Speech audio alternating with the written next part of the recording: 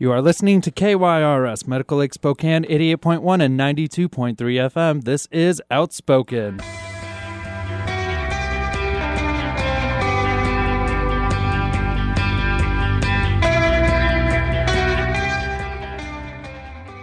You know, the last couple of years, we have teamed up with SAN, Spokane AIDS Network. Yes, we have. SAN, and they do their biggest fundraising event has been the Oscars every year. The last 2 years, we were able to host, get all dressed up in tuxes and host those nights. Right. This because SAN, of course, as we had a show back in November, is no longer getting their funding, and they have to close their doors here very shortly. Yeah. But they are still getting together down at 9 Bar and Bistro. At 4 o'clock today for an Oscar viewing party. All of the great people from SAN should be there.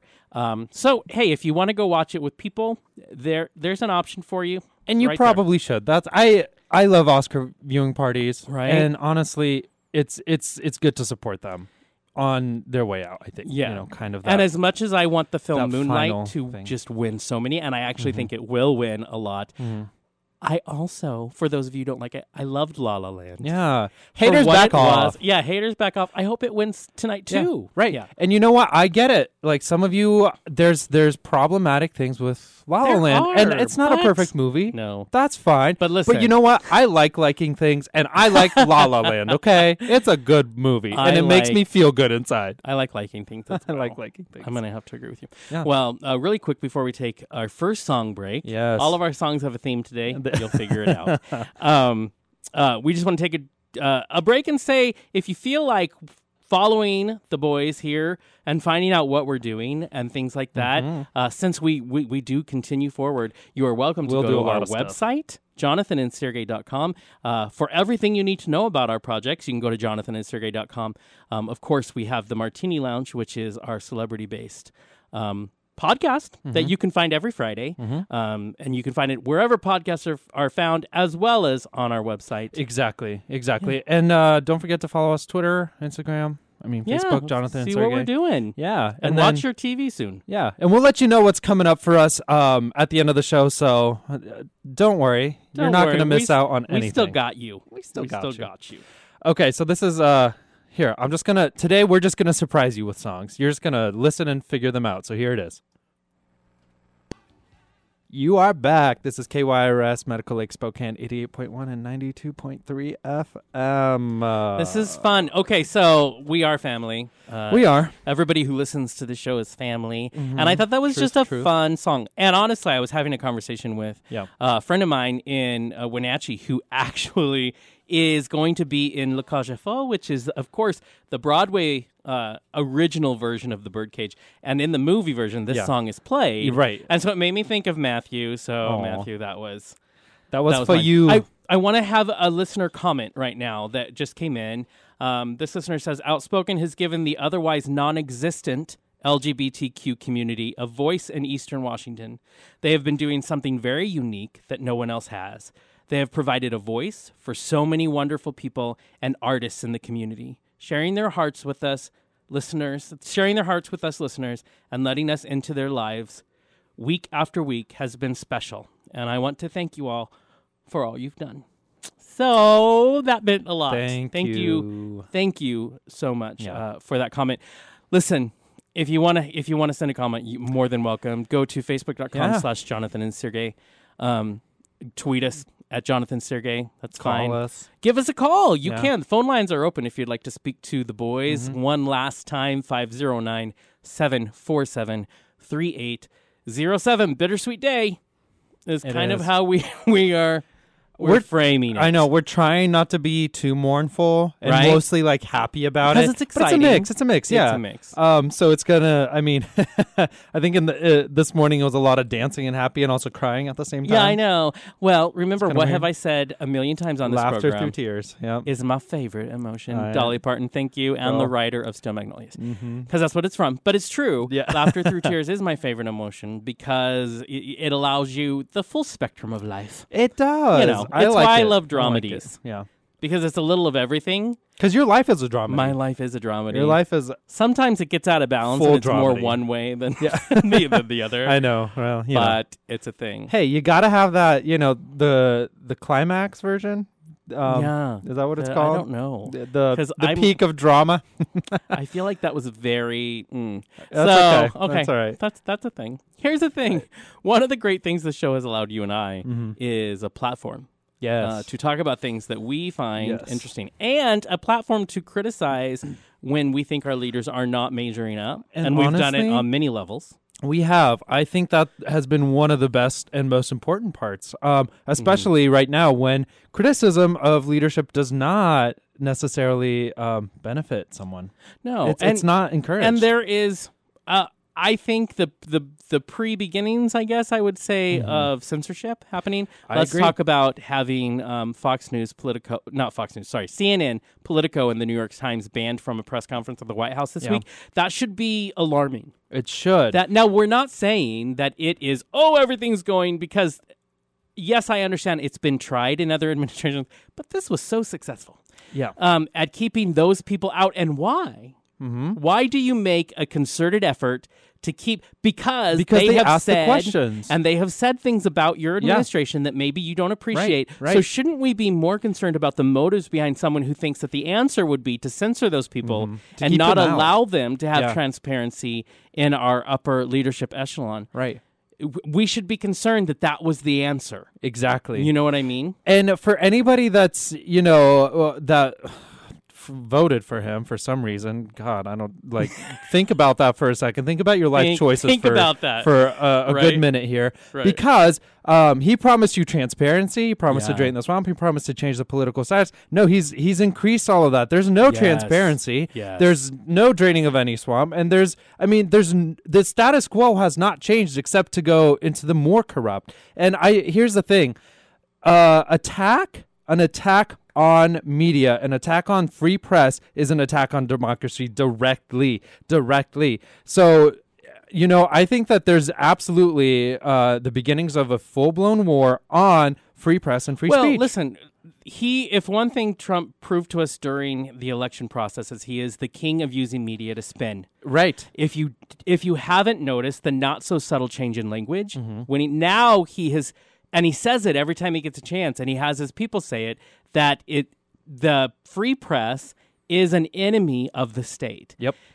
He does that because he knows very well to get that in people's minds is how you begin the brainwashing process. Right. We watched it happen with Hitler. Hitler also attacked the free press because he knew if I cannot control this, I need to make people look away from it. So that alone should be like, wait a minute, why?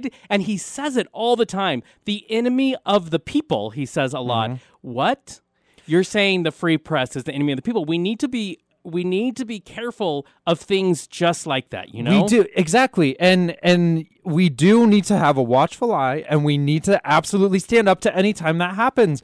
How can we survive in a society where we don't have free press? I mean, that's been the cornerstone of our democracy for how long? Well, why is that the First Amendment? And because it's that's the only probably way to get the first thing we needed. It's the only way to get real information to the people. Yes. And we already know that you should still do your homework. Yeah. Always do your homework when you Always. hear a news story, because yes, Fox News is biased, CNN is biased, CNBC is biased. We get that. All sides are biased. But if you only get news from one source, Right. which is the leadership of your very country, that is going to be the most biased that you will find. Yep. So you cannot have a real overall, because that is sanctioned media. That is state-sanctioned media, which, welcome to Russia. They only put you. out propaganda Thank you. because it's controlled by the Kremlin. Do you want that? That is not freedom. Now, if you want to stay in denial, like a lot of people stubbornly want to, well, there you Thank go. you. You're welcome. Thank you. That is how that will happen. And I read a quote this week that was really good. I think it says you're allowed your own opinion, but you're not allowed your own silo. Do not be in that own world. Don't just get stuck in that. I know. So, that's what we've loved doing our show. We do have a caller on the line that we wanted to bring on who, we want to talk about. So this is Matthew. Matthew, you hail from the Wenatchee area, correct? Yeah, that's correct. Hey, I'm good. Hey, Matthew, how are you? I'm fine, thank you. I'd like a large stuffed crust with pepperoni. We get 30 minutes or less. We'll be there. Yeah, Okay, exactly. great. We'll drive to Wenatchee. So you're on our final show Our final goodbye. How does that feel? I know. It's so sad that after all this time, you just now called me in for repairs, and it's just too late. True, Oh, I I know. know. See, it's always hindsight. Matthew, I just don't think that we could handle you on any other day. That's my concern. I was warned this was FCC, so I'll save Yes. that Yes. joke for later. Oh, perfect. Oh, good. Perfect. So, as Outspoken goes off the air, what, first of all, do you have anything, what did you think about having the show being in the Northwest? And then how Well, we, it's been yeah, go ahead. fantastic. You know, it's nice to have a voice that you can turn to and listen to, and that it's not all doom and gloom, that there's happiness out there, that things are changing little by little, baby steps, apparently 2 steps back in the last couple of months, but, you know. I mean, that's how it's you how it tango, goes. right? In order to make a beautiful dance at some point, I guess we have to go back. Somehow, I don't want our life to be a tango. I don't either. It's just, that's you like know, the death I don't know. dance of Spain or something. It's not. You made that up. Hey, Matthew, do you agree? Matthew is on my side. I think I will reference, and to people out there that will know it, there was an episode of the Jimmy Durante show back in the 50s where he was dancing with Carmen Miranda, the tango. Yes. And he would dance with her forward, then he'd just walk her back, and then dance with her forward, walk her back. And she says, "What are you doing?" He says, "I never learned how to do it backwards." There you go. That is the story of our lives. We don't know how to go backwards, Yeah, we only don't. forward. And Matthew, What's you're the an point? artist yourself. You're an actor. You're a director. Oh, you've heard. I've heard of you. You've done some amazing work and some amazing work to come. As an artist, how important is it to? I mean, we see it a lot right now in our artists like Meryl Streep. How important is it to speak out with your art? You know, in regards to Meryl Streep and some of the backlash, you know, hearing about it, I think that if people wanted actors to remain silent, they should go back to silent films. What a perfectly stated There you statement. go. Okay. You're right. I can get on board with that. I think we need to quote that on our Yeah. social medias Yeah, we today. do. If you wanted your actors to stay silent, go back to silent films. Yeah, switch back to silence. Although I will say Lillian Gish was absolutely beautiful. Oh, By wow, the way, you are just going the back. The actors, the people that I cater to in my profession as a performer, my average age of my fan base died 5 years ago. So I can say things like Lillian Gish and Jimmy Durante, and they're going, "Yay!" Yes, they're very happy. Oh. Well, I would encourage anybody listening to actually go look up, you know, your history, because those are some They are. great, especially Already.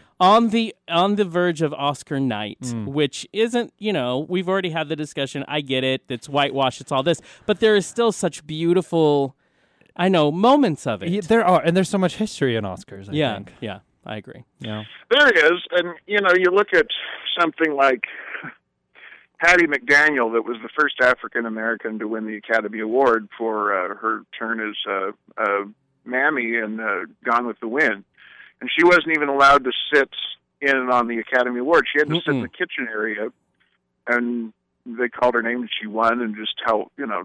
And then if you go and watch her speech, it's a gorgeous, wonderful speech. You just want to hold her and hug her and Right. say, things are trying to get better. Right? But, you know, we're trying. Yeah, and honestly, that is, you know, I would have more problem if I didn't see the trying, but I do believe, I mean, hey, there's a long way to go, we get it. But as long as the effort is there, at least we're moving forward, even though it's slower than we would like. True, but for some people, I just gotta say, do more. Please Right, do be, more. be Please do better. more. Be better. Our new hashtag is hashtag be Meryl. Just everybody just be Meryl, and we're happy. See, and I'm so old school, I don't say hashtag, I say small fence. Matthew, as always, you are delightful. Thanks for boy. calling in and sharing your thoughts. We're going to be seeing you in 2 shows in the Wenatchee area coming up soon. Well, and that's something. La Cage aux Folles that is Yes. coming to the Wenatchee Valley, and I'm lucky enough to play Alban in that, which is it's the musical version of the Birdcage, which I hate saying because this musical was out long before the Birdcage Yes, it was the original, yeah. But I say La Cage aux Folles, and people look at me like I have 3 heads. Yeah. It's But I'll be true. It's playing- funny. right.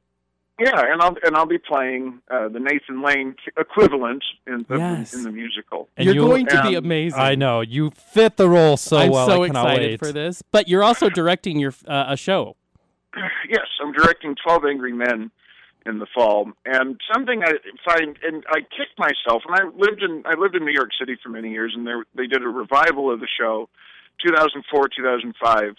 And I kicked myself. I didn't go see it because I love the film with Henry Fonda. Yes, beautiful. But when I read a review for it, it said that the show was really dated, that the material was dated, that it wasn't a fun evening at the theater. And I was dumb enough to listen to it. And the reviewer and myself were wrong. Because you see and have seen, yeah. especially since all these awful things that, have been said and done, and Yeah. people still flying the Confederate flag, Oh, which boy. to me Yeah. that was the first participation trophy. Oh God. When you look at it. And if I can say that, well, I already said it. Right, done deal. It's live radio. Yeah, Can't take it back. So there's that. Yeah. But with this, I don't have to change. And I went through it with some actors a couple of weeks ago, and we read through it, and I said, if any of this doesn't sound like it would happen in modern times, let me know. Right. And we read the script, and the only thing I'm going to add to it, is that when the jurors file into the room, and this doesn't happen, but the audience, they have questions when they're sitting there. When the jurors file in, we'll have the bailiff standing there with a box, and everybody puts their cell phones inside the box. Oh, nice. Yes. And there's not one, I don't have to change a line of dialogue, that none of it can be said or happening now, which is it's horrifying. true. Well, if we could not learn from history, I mean, that's what we need to do. Yes.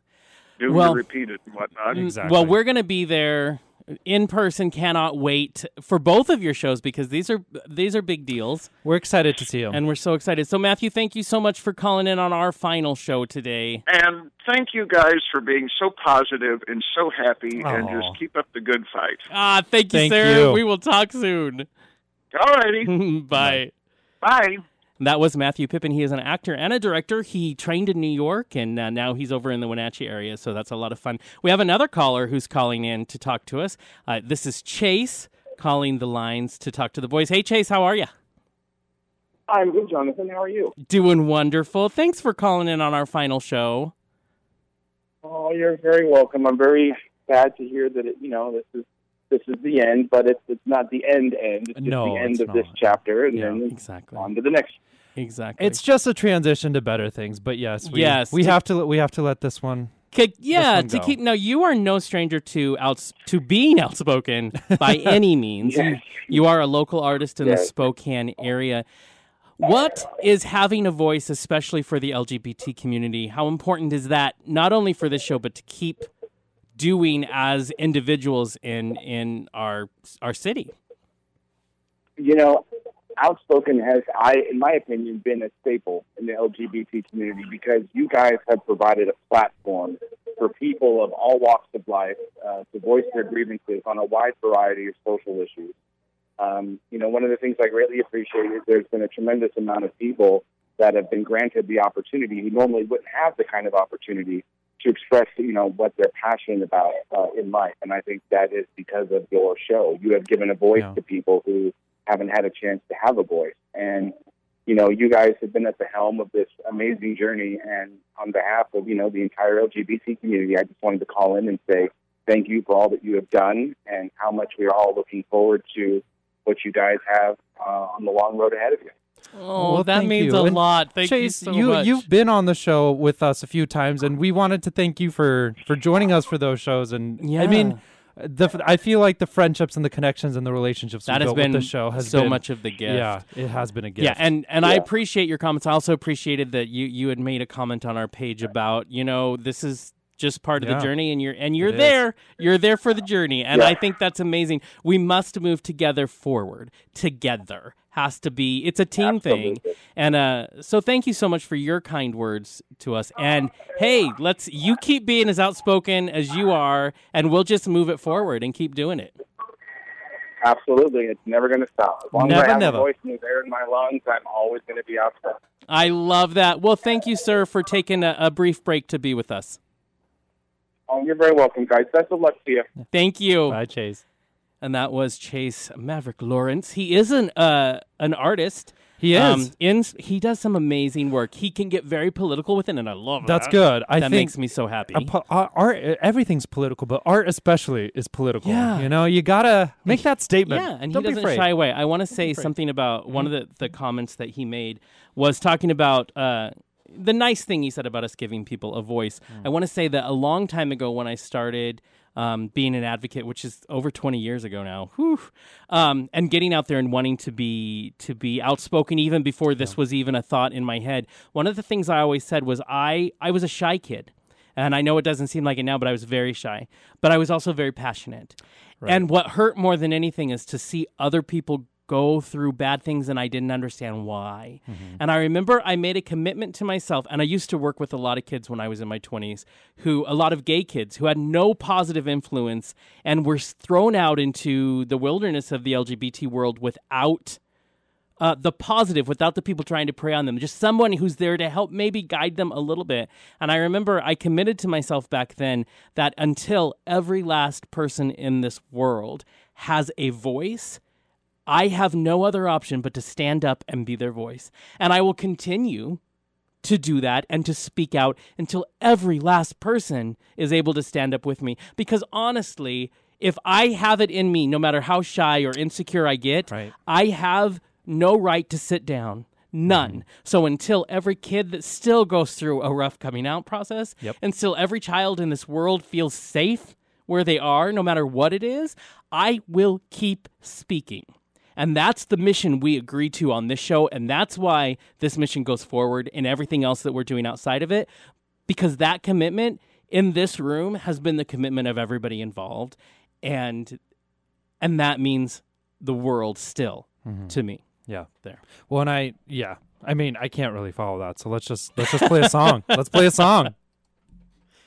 Outspoken receives support from 9 Bar and Bistro, featuring a full bar, food menu, and trivia on Thursday nights. Located at 232 West Sprague Avenue, more information is available at 509-747-1621. Outspoken receives support from Instant Sign Factory, celebrating 25 years serving the Inland Northwest's indoor and outdoor sign needs. More information at 1-877-778-7446 and online at instantsignfactory.com. Outspoken is funded in part by the Pride Foundation. For more information, visit pridefoundation.org. You know, that's one of my favorite songs that we just played by Celine Dion and Neo called Incredible. And I want to say every week we have strived to give them something amazing. Mm-hmm. We've given you all of our heart. That's, some days that doesn't seem as much as it should be, but we have always striven to give you what we love. I want to say we got a note from San, who has been one of the great gifts we received was a relationship with the people who put their heart and soul into that organization. Yes, absolutely. But it says, love the voice that you have given to San over the years, and that is, we don't back anything we don't believe in. We don't put our name on anything that we don't believe. Right. We would stand up for on or off the air, and San is an amazing organization, and the people who worked there gave their whole life to that work, and we will forever respect them for that. And you're absolutely right. SAN was such an amazing organization to work with. We hosted a movie night with them. We brought the Normal Heart here, and they partnered with us for that. I mean, AIDS Action and Awareness Day. Yes, in Olympia, on Capitol Hill itself. They had their Red Ribbon Gala. I mean, the work that they put in, AIDS Walk, it's crazy, and I think that they've just changed the community here over the decades that they've been here. So agreed. Big shout out, honestly, to SAN. I think is what they deserve for all the work that they've done here. So thank you. We are huge fans. I think that we might have another caller on the line that's going to come on, which we appreciate this just as much as to hear back from the people in the community. Mm-hmm. It makes you remember that, okay, we didn't just show up on Sundays and there was nobody listening. It's nice to know that you have been out there. But now we're going to talk to a caller. Grant is on the line to talk to the boys of Outspoken. Grant, how are you? I am very well. How are you two doing? We're doing good. Well, sir. We're hanging in. That's what we do. You do what you can, right? Right. Of course. Yeah. Well, I know this is your last show. Mm-hmm. That it is. At least in this format. Yes, Exactly. that's right. We're not. You can't get rid of us that way. Right. We're sticking Thank around. goodness.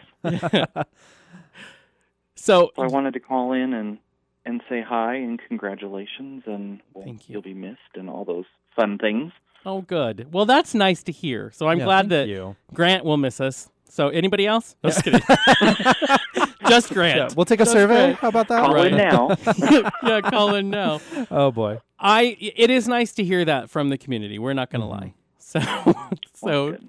thank you for that. You're going to have a busy day, I hear. Is this true? Yes, it is. Busy day. Not like years past. Things are a bit Right. different, but Mhm. we are doing a Oscar viewing party instead of an Oscar gala Right. Okay. at 9, Mhm. starting at 4. Oh, okay. And Very it's nice. open to the public. It's free. Nice. You can dress up if you want or not. That's personal preference. Right. We're just hoping that the snow today doesn't keep people away. I know, Right. and it's being weird out there.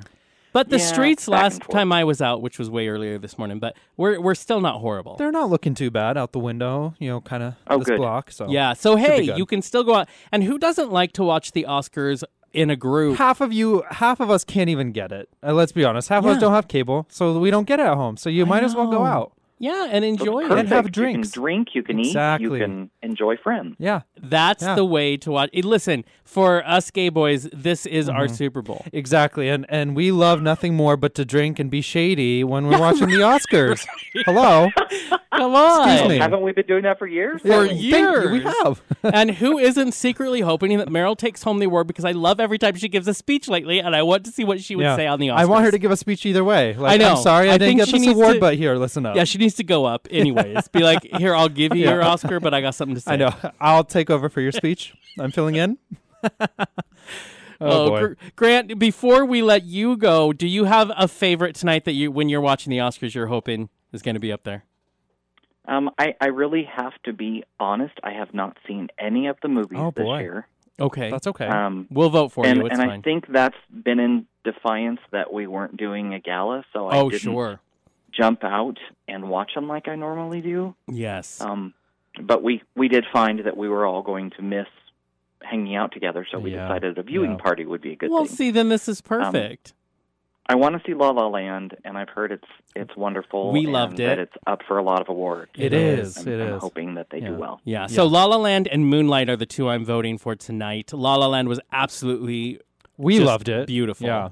Yeah. A lot of people were haters, but that's okay. You know, that's okay. Haters Yeah, gonna hate, haters hate, hate. right? Yeah. Taylor Swift, if she taught me nothing, it's that haters are gonna hate, hate, hate, hate, hate.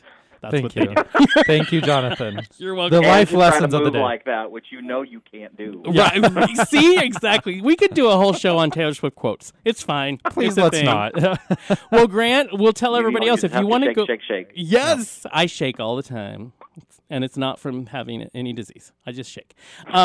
Grant, if you want to go see Grant and you want to continue this amazing Oscar party every year, you can go see Grant down at 9 Bar and Bistro. The party starts at 4:00. It's free to get in, buy some drinks, and just enjoy people who love the Oscars. Yeah. Why not? There you go. All right, Grant. Thank Thanks for you, calling Grant, in. so much. Good talking to you guys. You as well. You have a We'll great miss you. day. All right. Bye-bye. And that was Grant Ogren. Grant who Ogren. is going to be down. Like I said, he's going to be down watching the Oscars. Hey, why not? I think, I mean, first of all, we already are in the tradition of going to an Oscar viewing party or a gala. I know. We've done it for the last 3 years, I We've think. worn tuxedos. Yeah, and I mean, wow. This is different, and obviously this is going to be more casual, I think, Right. for us. But why not go Well, down? it's kind of because go down? it's exhausting. Like we had so much fun, Oh, but boy, it was yeah. it. By the end of the night, we were beat. And I tell you, the first time we did it, we were dressed up. We didn't really know Yeah. what was going on. This was Yes. just Just jump in, both our feet. debut with hosting it. Yeah, and so we're up there, and then as soon as we get down for the Oscar portion, we're just like eating food and As much, Kurt's just like shoveling it in.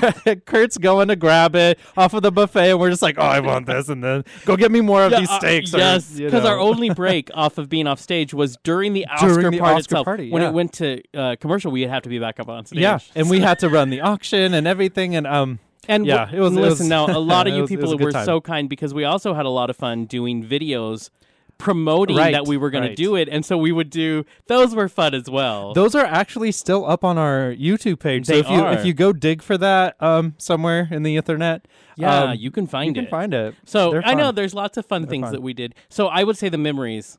Oh, So boy, very I worth tell it. ya. Yeah. And how many times did we go out to Seattle and to do events out there, and then there was a time we drove there. We had something. Then we In got Seattle, up yeah. in Seattle at 8:00 to drive all the way to Tri-Cities. Got in at 3 a.m. and then had to host Tri-Cities Pride Tri-Cities the Pride. next morning. Had to And be we on were- stage Talk and- about beat. yeah. Talk about just completely And you have exhausted. to pretend like you're not. Right. So high energy hosting the entire time. Lots of coffee. Oh boy. You wear your sunglasses until right Oh, boy. before you get on Yeah. stage, and then you just give them to Curtain Run up there. Yeah. And then Yeah. and yet still met some amazing people there. But you're right, it was one event, Yeah, then go, all the go, go. way. Yeah, that was exhausting. But Oh, boy. I think we thrive Yes. on that. Plus, we And thrive on going out into the community and we doing do. things that Well, are it's positive. it's about the people for us, and I mean, really, a lot of work like this is people and community oriented, and for us, Right. that's all it's been about. It's been about the people, the connections, the Exactly. change we can make here in the Northwest and worldwide. Well, and I think so. We were recently interviewed by the spokesman, so keep an eye out in the newspaper because that should come out shortly. But we talked about how you have to love this work Yes. when you've done it for 4 years and didn't get paid any money. So, because Right. let's be honest, I mean, you do it because you love the work. You do it because you love the people. You do it, and it's an investment. But anybody who can put 4 years into it, they must believe in what they're doing. Yeah. Because it I will tell you, it takes more work than you realize. Yes, And that's okay. yes. And we did it because it meant something to us, and it continues to. And exactly, and it continues to, and our work is not going to stop. No. And we have a lot of projects coming up. We'll tell you more a little bit about that towards the end of our show. Yeah. But I'm excited, and I think that you talked a little bit about the message and why we're doing the show. And for me, it's really important because the first time I was on the show.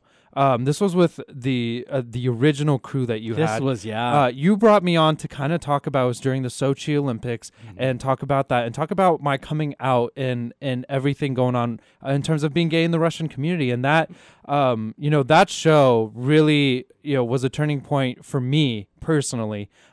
Being outspoken about my story, and understanding that, the response that I got was incredible. And I, in that moment, understood that I have to use my story for good. I have to use this because the only way I can justify any of this happening to me, or anybody, is that it's going to get better for someone else if I Right. do the work. And so, that message that you had just, I mean, it really does recruit. You recruit an army, Jonathan. Yay, that's what we should and do. Here I am, doing this 3 years later. So Well, it's funny in the beginning when it's we did crazy. that, we used to title our shows, Yeah. and that show was called From Russia with Love, Right. or no, it was actually To Russia with Love. To Russia with Love. During the Sochi Olympics, that was when the gay propaganda laws were being talked about. Yeah. As we got closer to the Olympics over there, and knowing you, I approached you, and I will say, in our crew, we had the conversation of, well, maybe he doesn't want to do this.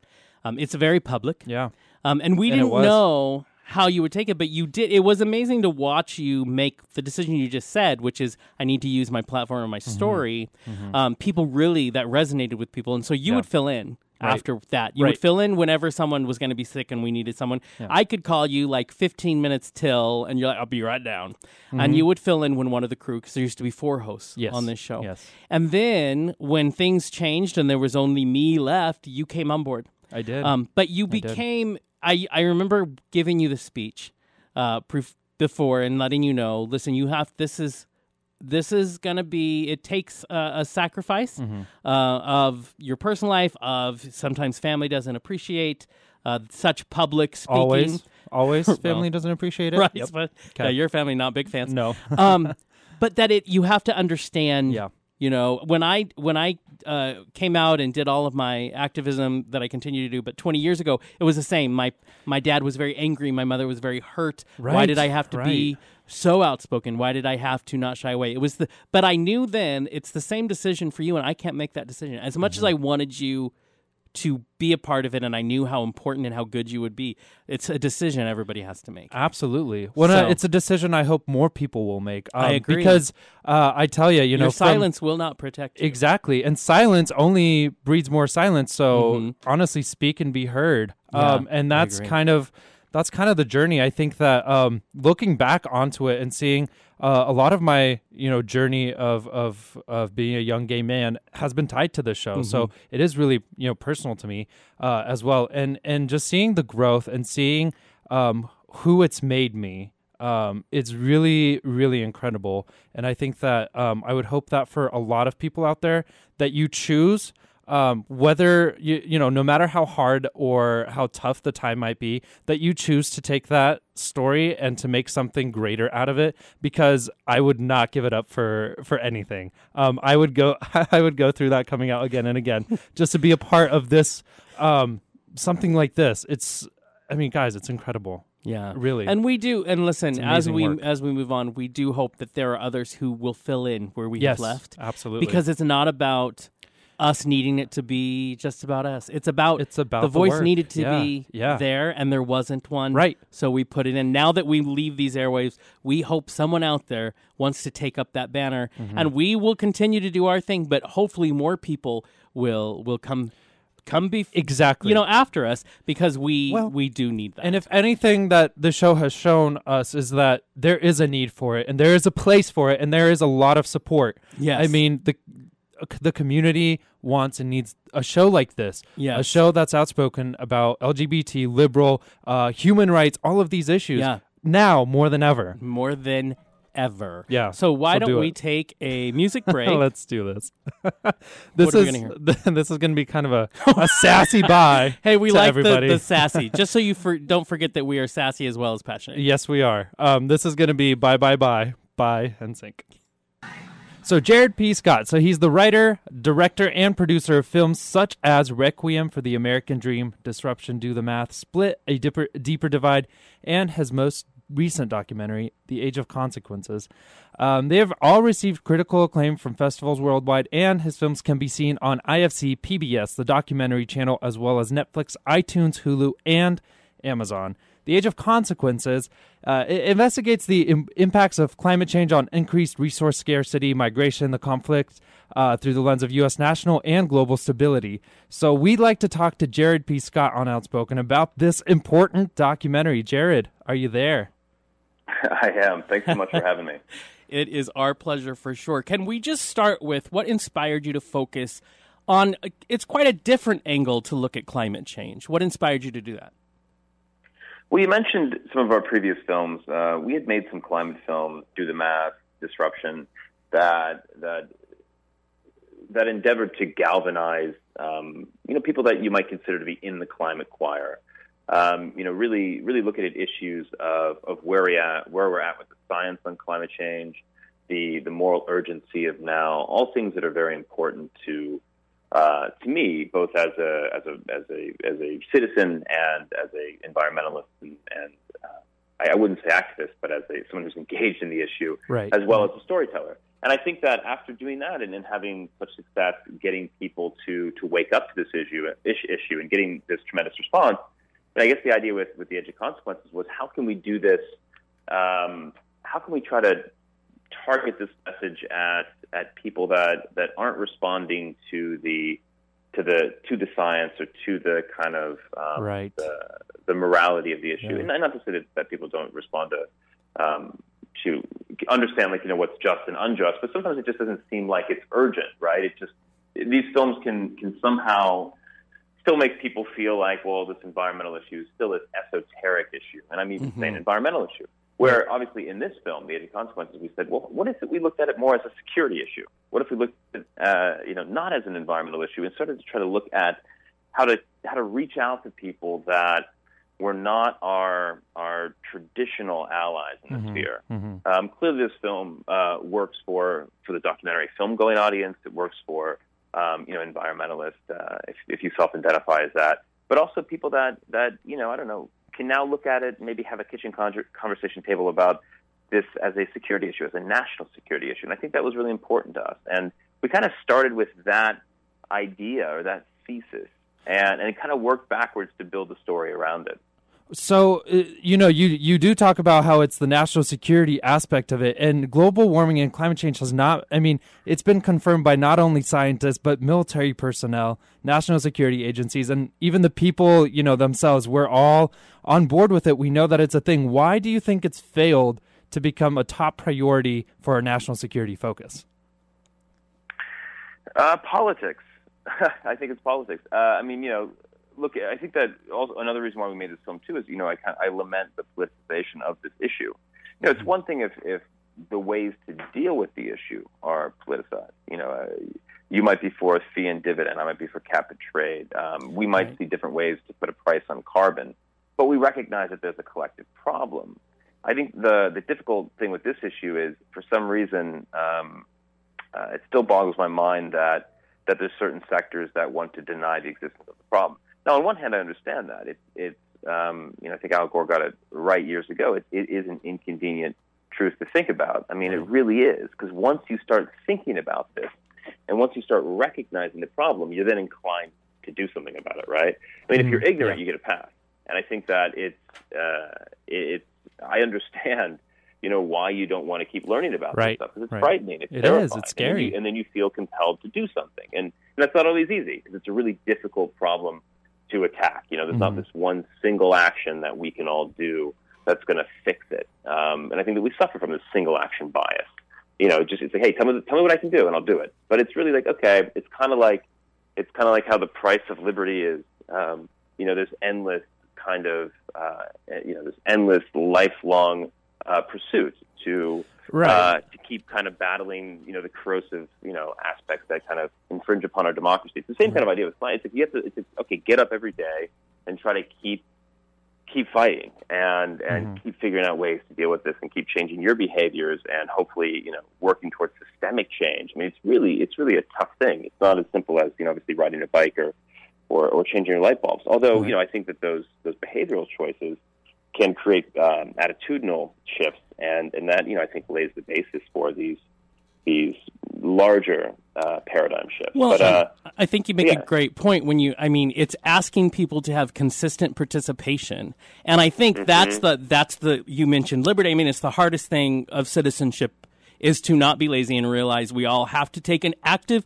and it's not, I did this and I saved the world, we're all good. It's you have to actively and consistently do something. And one of the things this film brings home, especially in just the first line itself, Age of Consequences, you show us, or you have a soundbite in there of this great speech that says, listen, it's no longer in our future. Even if we think it's just 5 or 10 years, it's affecting us today. So as you talk about this, participation and that it's not an easy one answer fixes it all, what do you think on a grassroots level people can do? Yeah, actually, the quote that I meant to say earlier was, eternal vigilance is the price of liberty. But that's how I feel. But yeah, I think when it comes to, and that's I think that goes way back into American history. I think that with this film, I think that we really wanted to. Another thing that I kept thinking about was just that if people don't recognize there's a problem, they're not going to be inclined to find a solution. And you guys watched the film, and it sounded like there was a lot of chatter afterwards. And it's like you get punched in the stomach, repeatedly for 70 minutes. And we try to have this kind of hopeful turn, because I am an optimist. I believe in a sobering sense of optimism, of a grounded sense of hope, a mature sense of hope. Because it's not we can't stop this. We can't stop climate change. We can prevent cataclysmic disaster, but we can't. Even if we all stop burning fossil fuels today, we're still locked in to a certain amount of warming that's going to have a yet to be determined impact on our on how it is that we live. And I think in the film, you mentioned, it's happening now. I think that oftentimes as it's going to happen on down the road. But when you see climate change interact with other socio-political factors now, when you look at systemic risk, when you look at how these what we have in the film is something called a nexus that walks you through how these factors interrelate and overlap, you realize that it's not necessarily that climate change comes in and it's this one big climactic moment that we can all point to and go, well, that's climate change and it did this. Right. It's actually that more malevolent kind of subtle, like, tampering with every single thing in a way where it's a linchpin of all these other issues and it's interconnected, and you start seeing how, you know, it made this 2 to 3 times worse than it should have been. Right. Or man-made activity made this worse, and that played a role in this, and that exacerbated this, and that, you know, that agitated this. Yeah, and it's a chain reaction. And that, actually, that's what frightens me the most. It's not about having this crystal clear kind of, well, you know, this storm was because of climate change. It's the fact, you know, as Bill McKibben lamented in his fantastic book in 1989 called The End of Nature, it's like we can no longer discern an act from God and an act from man. You know, you look at the freakish weather we just had here, you know, it was 70 degrees 2 days ago in New York. Yeah. It's not like you look at that and you go, it's climate change. It's actually, you can no longer say it's an act of nature. You can't just say, oh, the weather's weird. Exactly. At the same time, you can't say, you know, well, look what we're responsible for doing. That wild card is what frightens me. And that wild card is what obviously frightens, you know, I think anybody who looks at risk and managing risk, whether it's insurance companies, investors, or the U.S. military. And, of course, we decided to look at how the U.S. military examines and analyzes risk and sees climate change as a risk, as a severe risk to our national security, and what that assessment looks like. Right. More so than management. Obviously, I think this film's a risk assessment, not a risk management, walk through.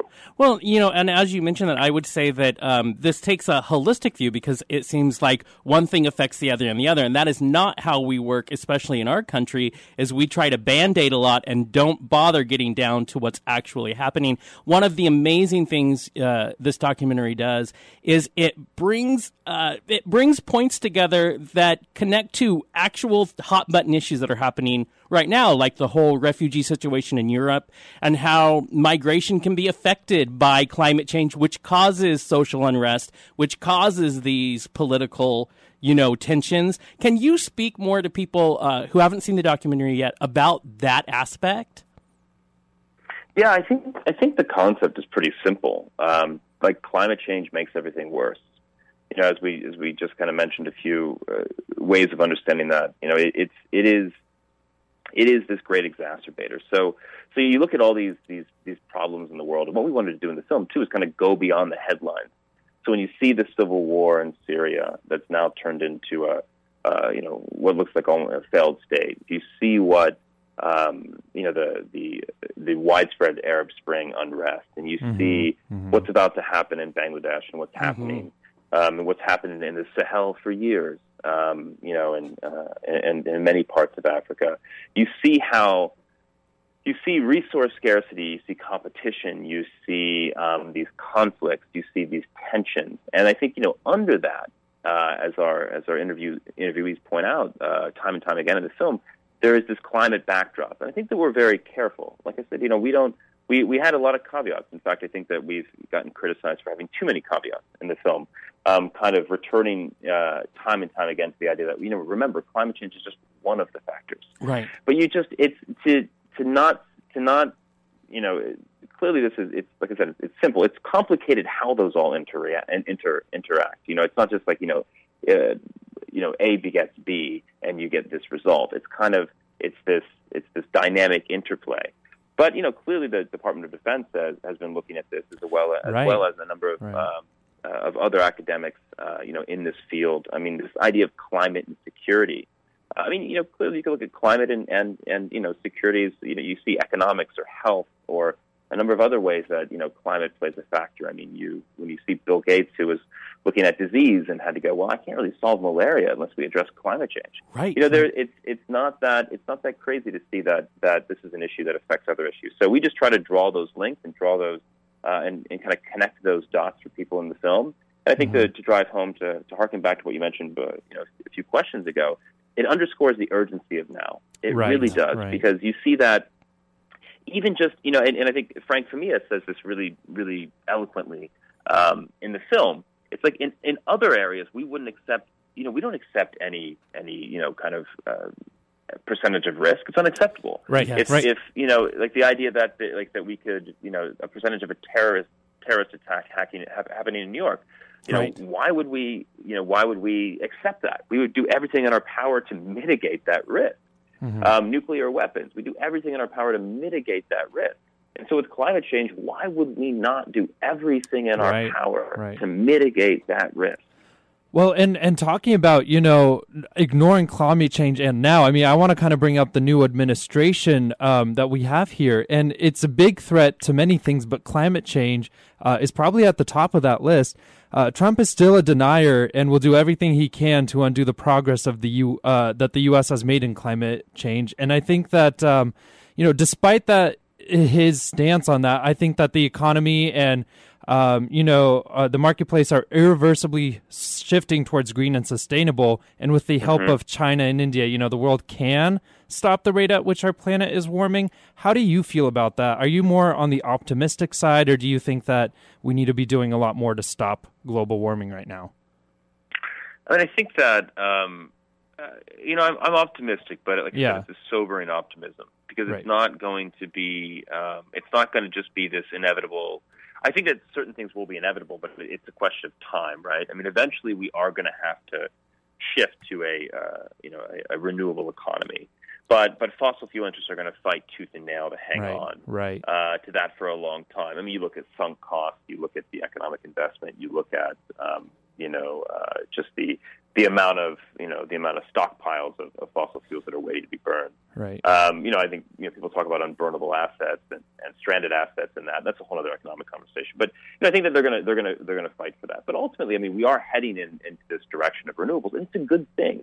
There's no to get energy from the wind and from the sun, from clean sources. I mean, who could be against that? There's no, and it's just unstoppable. You look at the growth rate in solar. Absolutely. We talk about coal jobs, and I believe in a just transition, and I think that we have to respect what our friends in the coal industry, the miners, those on the ground have done.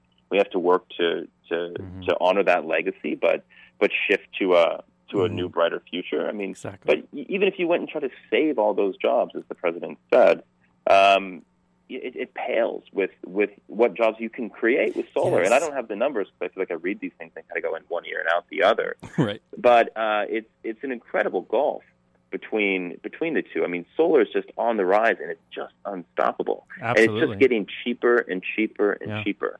And I think the point that we make in our film, looking at it through the military lens, through this lens of the Pentagon and our men and women in uniform, is that a lot of these men and women have come home from these wars in Afghanistan and Iraq and entered into the solar industry. I mean, you look at the solar industry, 10% of the solar industry is made up of U.S. veterans. That's incredible. I think it's the highest percentage of vets in any industry.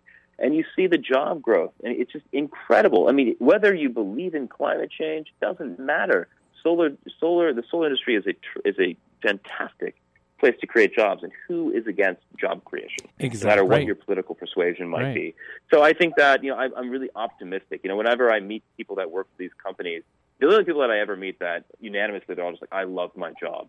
Like they love it. They're brimming with excitement because of what it does.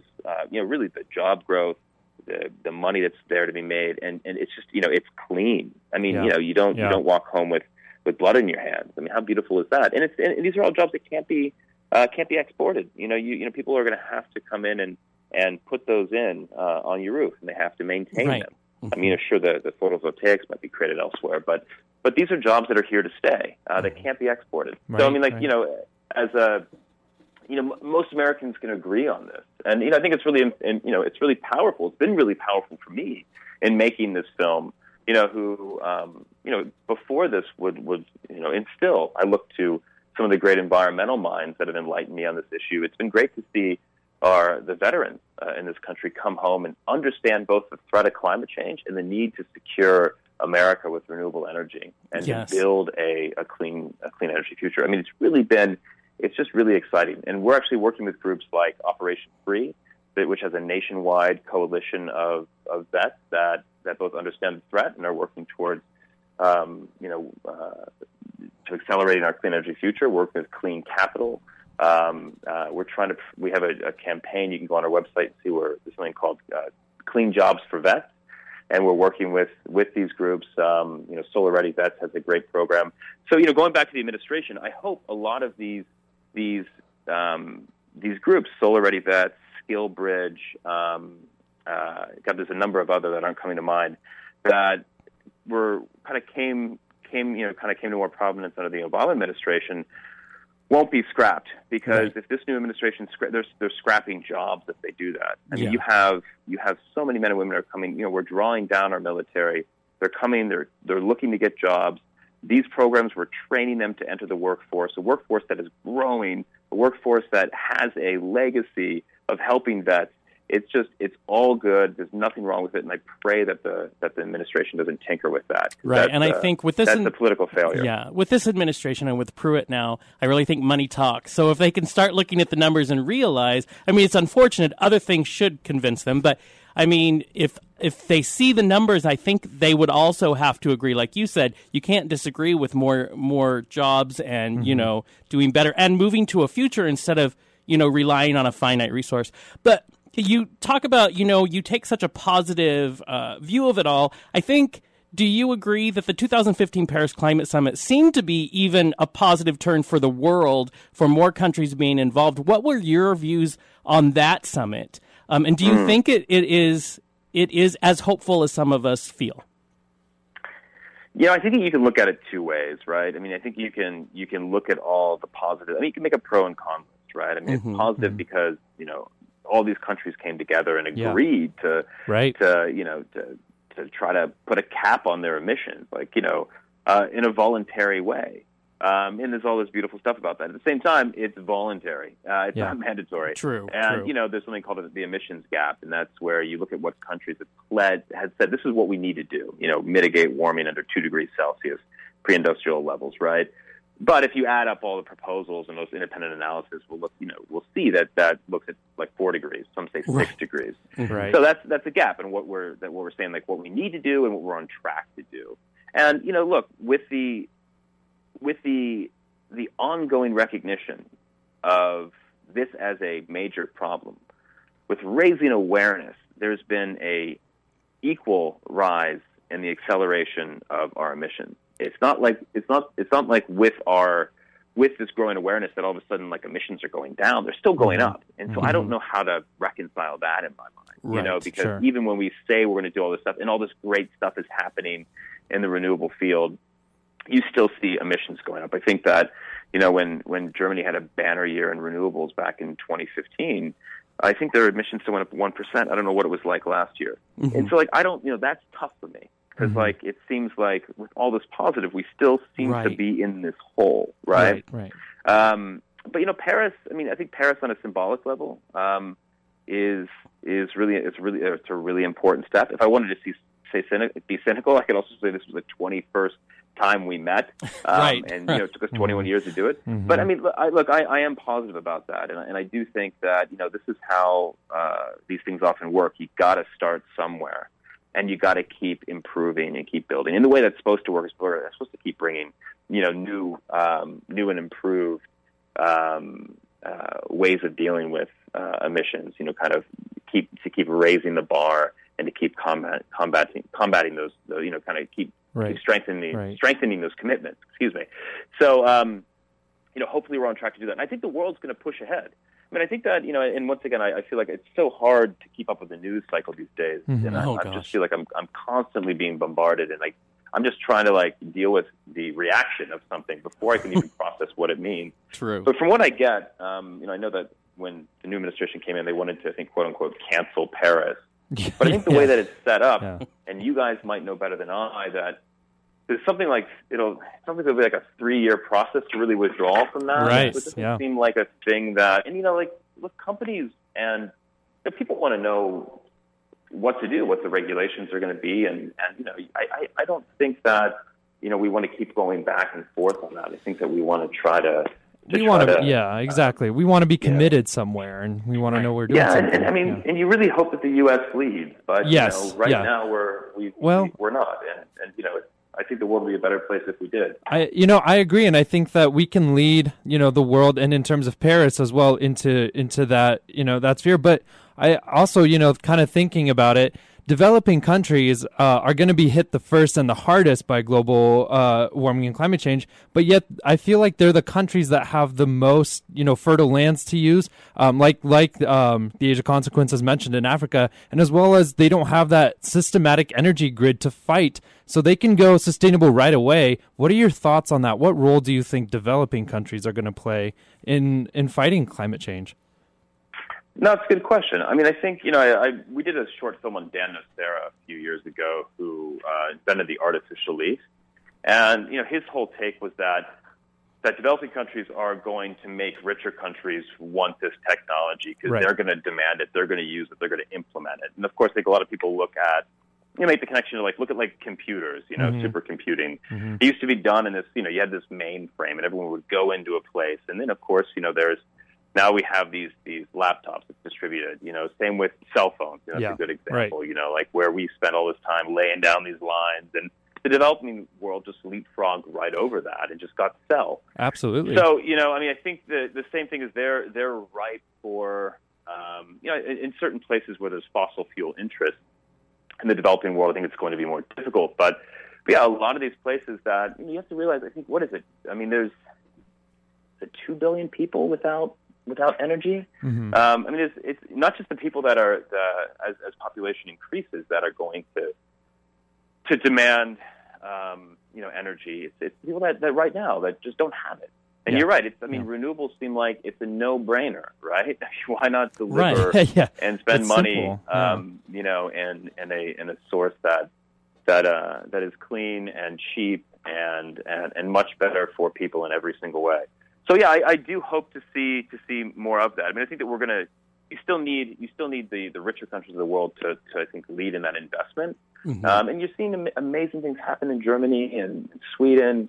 I mean, it's incredible. So I mean, I do. And there's still great stuff happening in the States. I mean, there's stuff happening in Texas and Iowa and all over the place that really, it's shocking to see how much energy we're getting from renewables, and it doesn't seem to be national news, but it's once again, all these things make me very optimistic. But I think we're going to have to go that way. And harkening back to the film here, we just wanted to try to let people know this is a problem, and then I think that that is going to, I guess, hopefully help people wake up and see these solutions not as just these things that are eventually going to come down the pike, but things that they want to embrace right now. Exactly. And as we wind down this interview, first of all, I think maybe instead of watching Finding Dory, that this should be screened at the White House. I'm just saying, as Sergey and I said yesterday, it is terrifying but optimistic. That's the beauty of this film. It's truth, but it does offer hope. And I want to end on a quote in the film that is, I think, the most hopeful, which is, it says, "We did not end the Stone Age because we ran out of stones." Basically, humans have the ability to move on and to transition if we only choose to do those things. And I think that hope, if we can take it and harness it now, is exactly where we need to go. Now, before we let you go, can you tell, where are we going to see Age of Consequences? Where can people access your work and be able to have these conversations themselves? Yeah, of course. We're thankful to have distribution in a traditional sense, both with PBS Worldwide, in the U.S. working with the Film Collaborative on a theatrical level, with Gravitas for our VOD, our digital, and a yet to be announced major U.S. cable broadcaster and streamer. So that's all exciting. And also Tug is working with us. So we're going to be rolling out in several places. Select theaters now. You can find us. In certain cities. We will be releasing digitally soon. I mean, the best way though, with all that, which is fantastic. I mean, what we're really excited about is we have an impact team. The executive producer is also our director of outreach, Sophie Robinson, and we're working with two other impact producers. And what we're really trying to do, and what we've been really excited about, is reaching out to universities, to organizations, to government groups, to security groups, anybody who has a member base or an email list or colleagues, and just trying to screen the film in settings where people can get together, have an offline experience. Film's a low entrance barrier. Anyone can watch it. It's 80 minutes. It's not too long, and have a conversation about this. So that's been really exciting. And you can figure out how to host a screening or see the film on our website, theageofconsequences.com. And of course, we're on Facebook and Twitter. Similar, The Age of Consequences on Facebook, and I think it's AO Consequences on Twitter. So, I mean, really, that's the social action continuum, right? You tell two friends, they tell two friends. Exactly, friends. Yeah. And right. But we're really trying to empower people to host, really universities especially, and try to have that grassroots initiative as well as the traditional.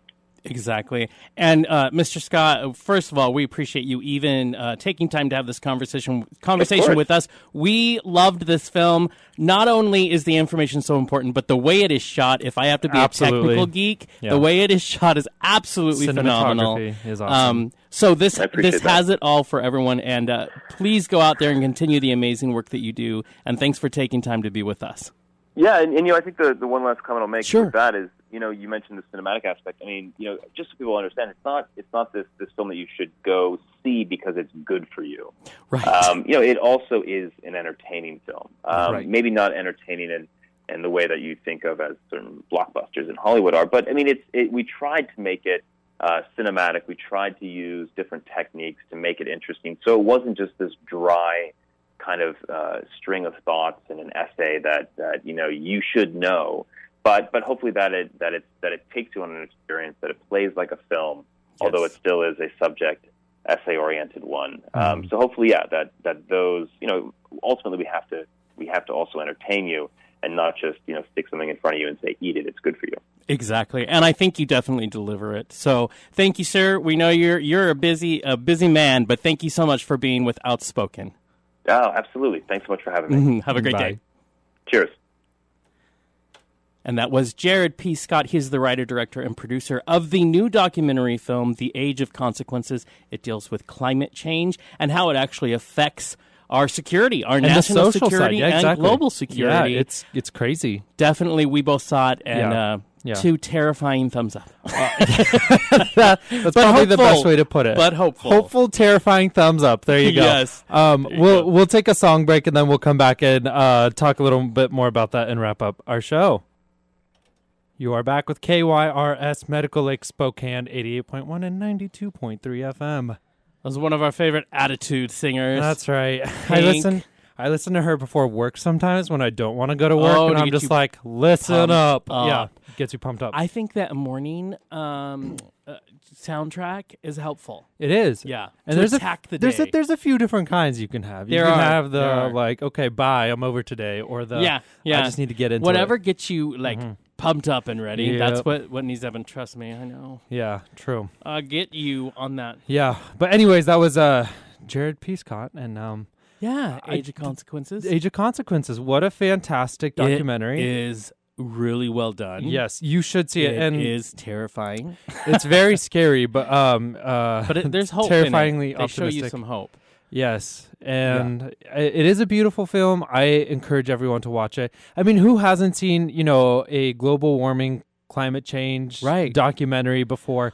We all have, and we all know that it's one of those things you don't want to look in the face and you don't want to deal with because it's scary. It is, and it's hard to deal with. It really is. And it even starts, so the documentary opens with a quote that speaks to that very part of humanity, which is, we must contemplate some extremely unpleasant possibilities just because we want to avoid them. Exactly. But the only way to avoid them is to actually contemplate them. Yeah. I find the fascination with what's going on right now with refugees in the Middle East. It's crazy. Syrian refugees, people dying in boatloads because they're so desperate to get out of where they were, to look at the droughts that have caused social unrest and realize that the world, whether you want it to be or not, the world is global. It's connected. That our community cannot be isolated. America is not isolated. That everything we all affect we're part of each a system. other. Yeah. And that's why it's so important.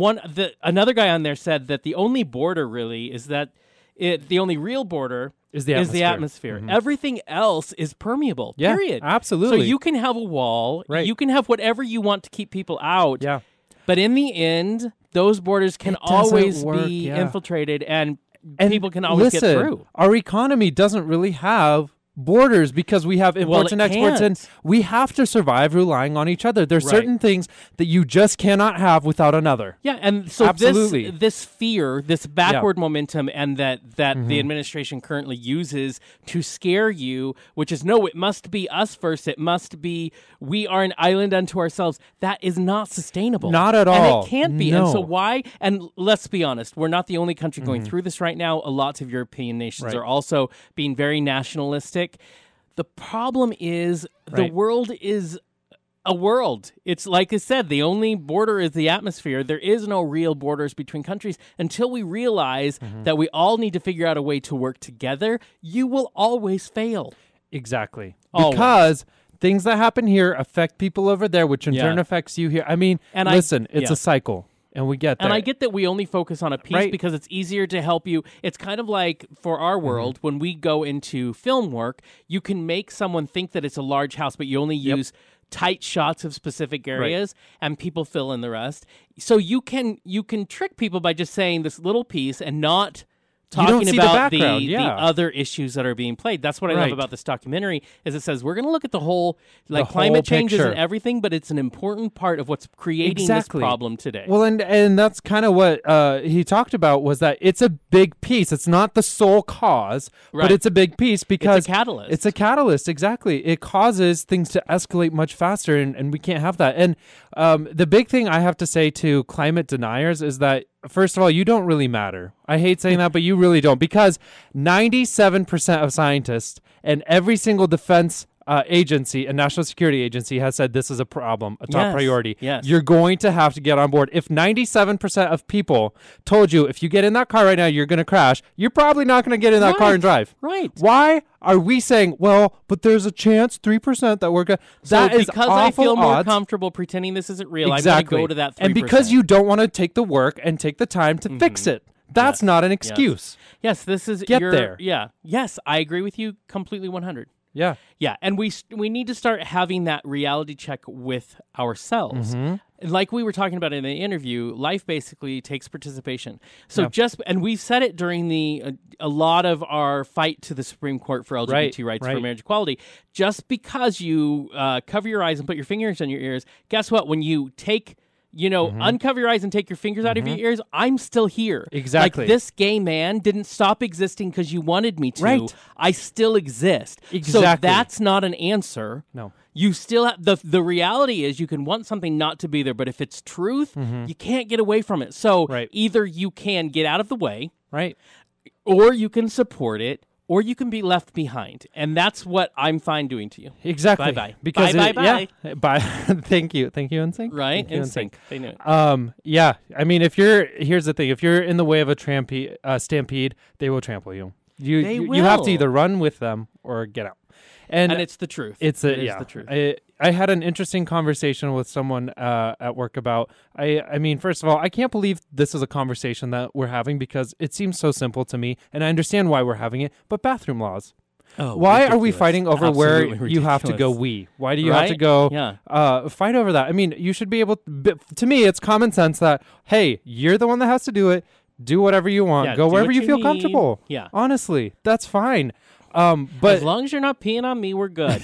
exactly. That's what I'm saying. And if you are, there probably There had to be are some consent. Right. There were other things that had to be talked about. But it's that conversation to me, and it's fascinating to me that so many people are so concerned with protecting their children in bathrooms, and I get it. It's a flawed argument. It's not a it's real a thing. flawed argument, and it's based on fear. and Yeah, propaganda. it's not a that, real thing. that certain right-wing Exactly. institutions have had. It's not based on fact. There's 0 instances of that happening. 0. And I'm pretty sure that if someone wanted to go and do something to your child in a bathroom, The nothing's bathroom stopping isn't them right what's now. Yeah, There's the bathroom nothing there. isn't the thing that That's makes exactly it better. No or one, easy. no one's It's gonna not put an a wig answer. on and then go do. No. No one needs to do And that. for us to You get don't have stuck to. in that argument is ridiculous. Is it? It is ridiculous. So But here's the thing that made me mad. Recently, of course, Obama had put the Title IX, had put the Obama administration sent a letter to all the schools saying this is how We should approach this. Right. All students should be able to use the bathroom, trans or not. This is how this is going to work. They Right. should use the bathroom of their choice.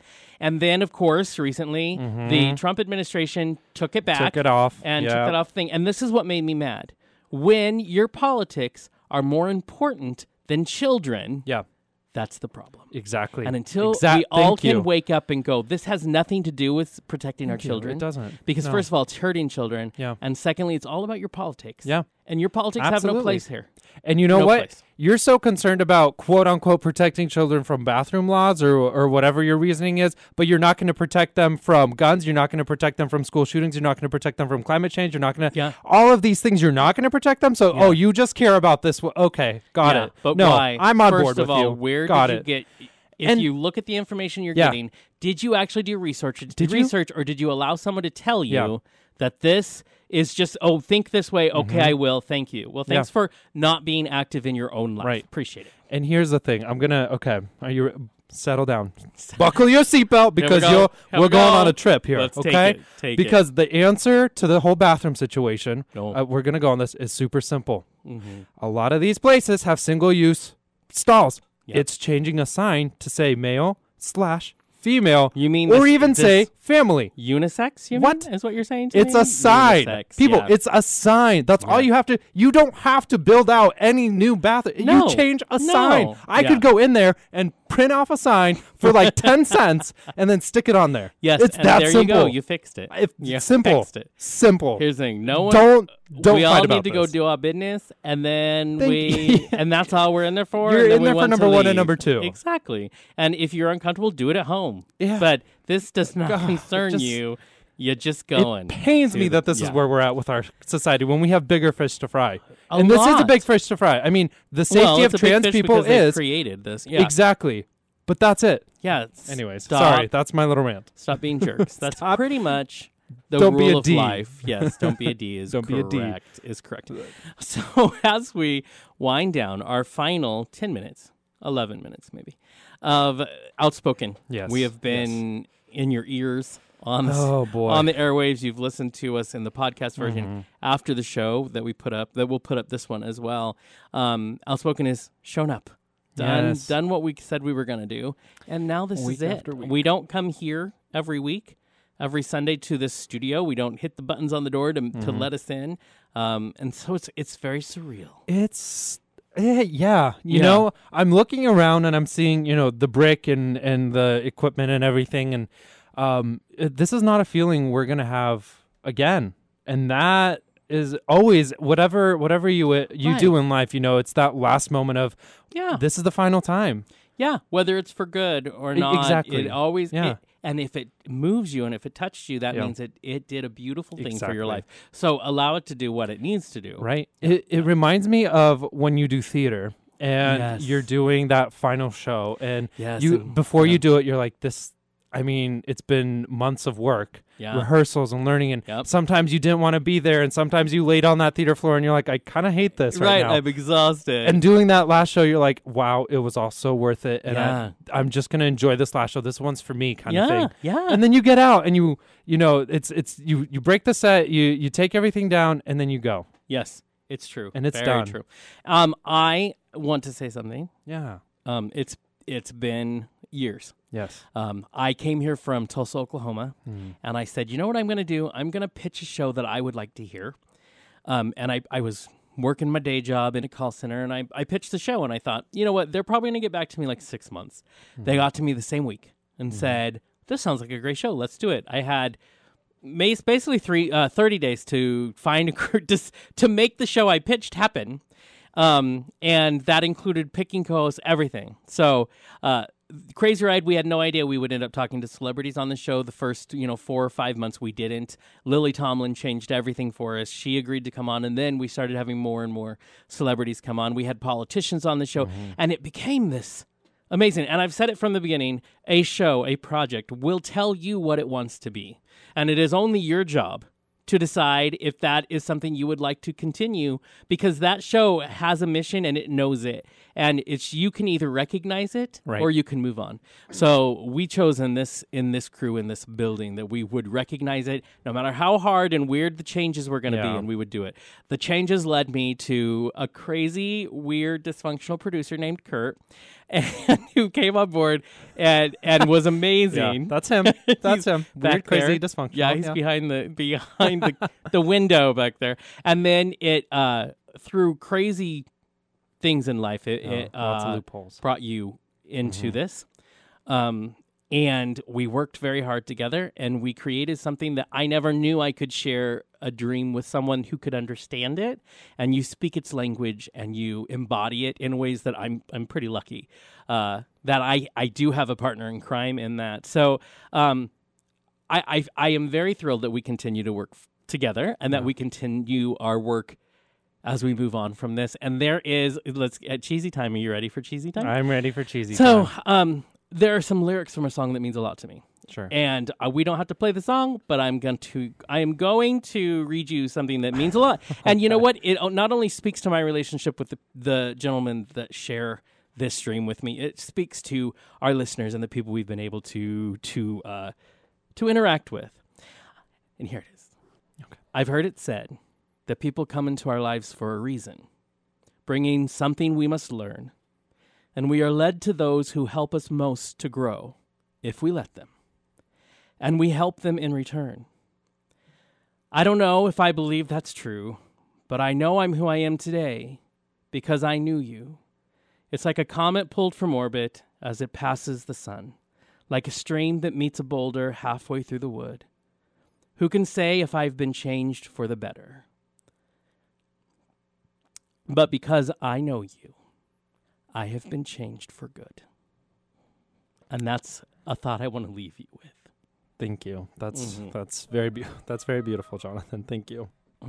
I think that as we sign off our last time on the air, this has been an incredible journey, incredible show, and I think that the things that we have learned, created, and the amount that we've grown has been phenomenal. And I can't wait for more projects to come. Yes. Which please there will be. Check out jonathanandsergey.com. Guys, we have a podcast right now. We're working on TV shows for you, and we're always out there doing good work. But I think that only appropriate for us to play a song from Hamilton called One Last Time, since it is our final. This is Jonathan. And this is Sergey. Good night and good luck.